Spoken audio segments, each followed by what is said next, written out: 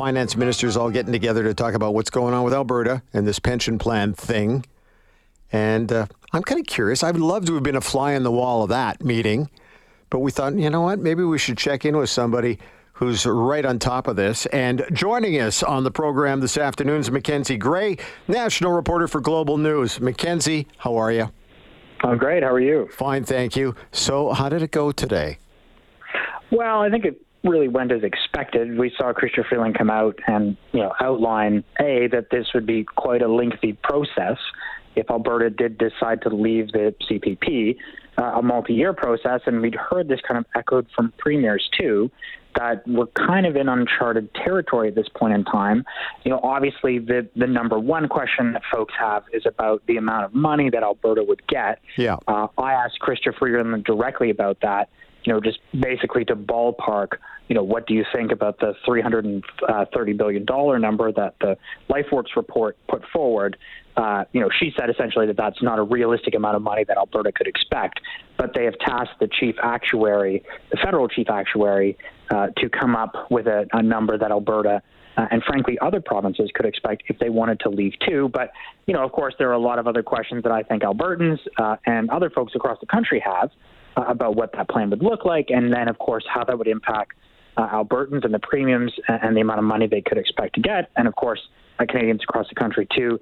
In particular, in some of the poorer provinces out in Atlantic Canada, wondering how that would impact potential payouts and the cost for both employers and Canadians nationally as well. I saw the quote, and the word was reasonable. What's a reasonable amount? And the feds obviously want to try to figure that out. Is there a timeline on that? You said it may take a while.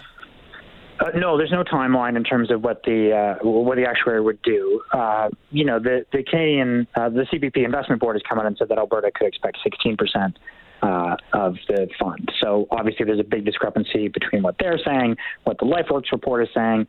So there's a lot of math to be done here.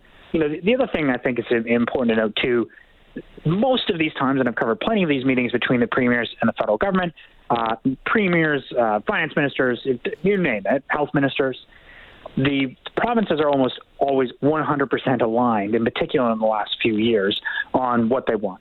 We want the carbon tax gone. Most of them are in alignment on that.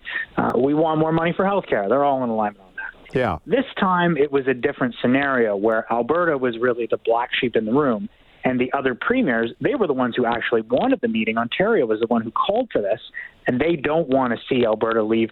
Even Pierre Poilievre doesn't want to see Alberta pull out. So a different dynamic this time than what we're used to when the feds and the provinces meet up. Now, was it quiet, calm, or was there a little friction? Did you hear any words out of the meeting when people came out?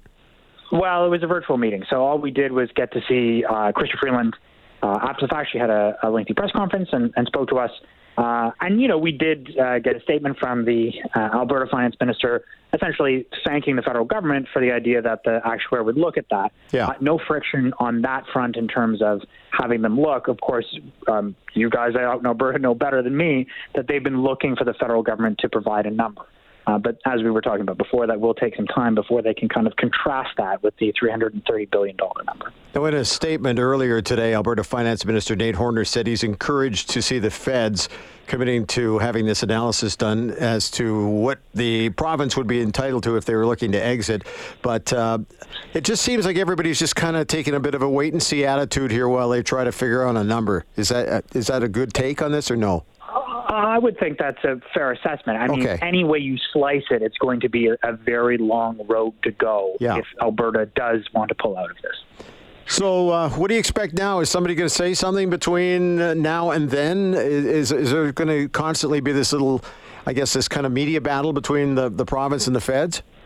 Well, look, I mean, I think the question is kind of been put back into the Alberta court in terms of getting more clarity on what the numbers would be, but also the other things. Portability of the pension was one of the things that we heard from Ontario in particular, and Christopher Freeland said was brought up on a number of occasions in the meeting. Look, if you're a worker who works on any of the oil rigs in Alberta, but you're from Nova Scotia or Newfoundland, and there's plenty of folks who even might be listening who could be in that situation, what does that mean for you if you're going to go live back in Newfoundland once you're done? There's lots of practical and serious questions that I think need to be answered about this. And, it will be very expensive and a lengthy process to do that. So is this just politics from Danielle Smith to put this in the window and then maybe get concessions on things from Ottawa in another sense? We'll see on that front, or whether or not they actually want to go through with this. But I would imagine, by hearing what Pierre Poilievre has said, that he doesn't want to see this happen too.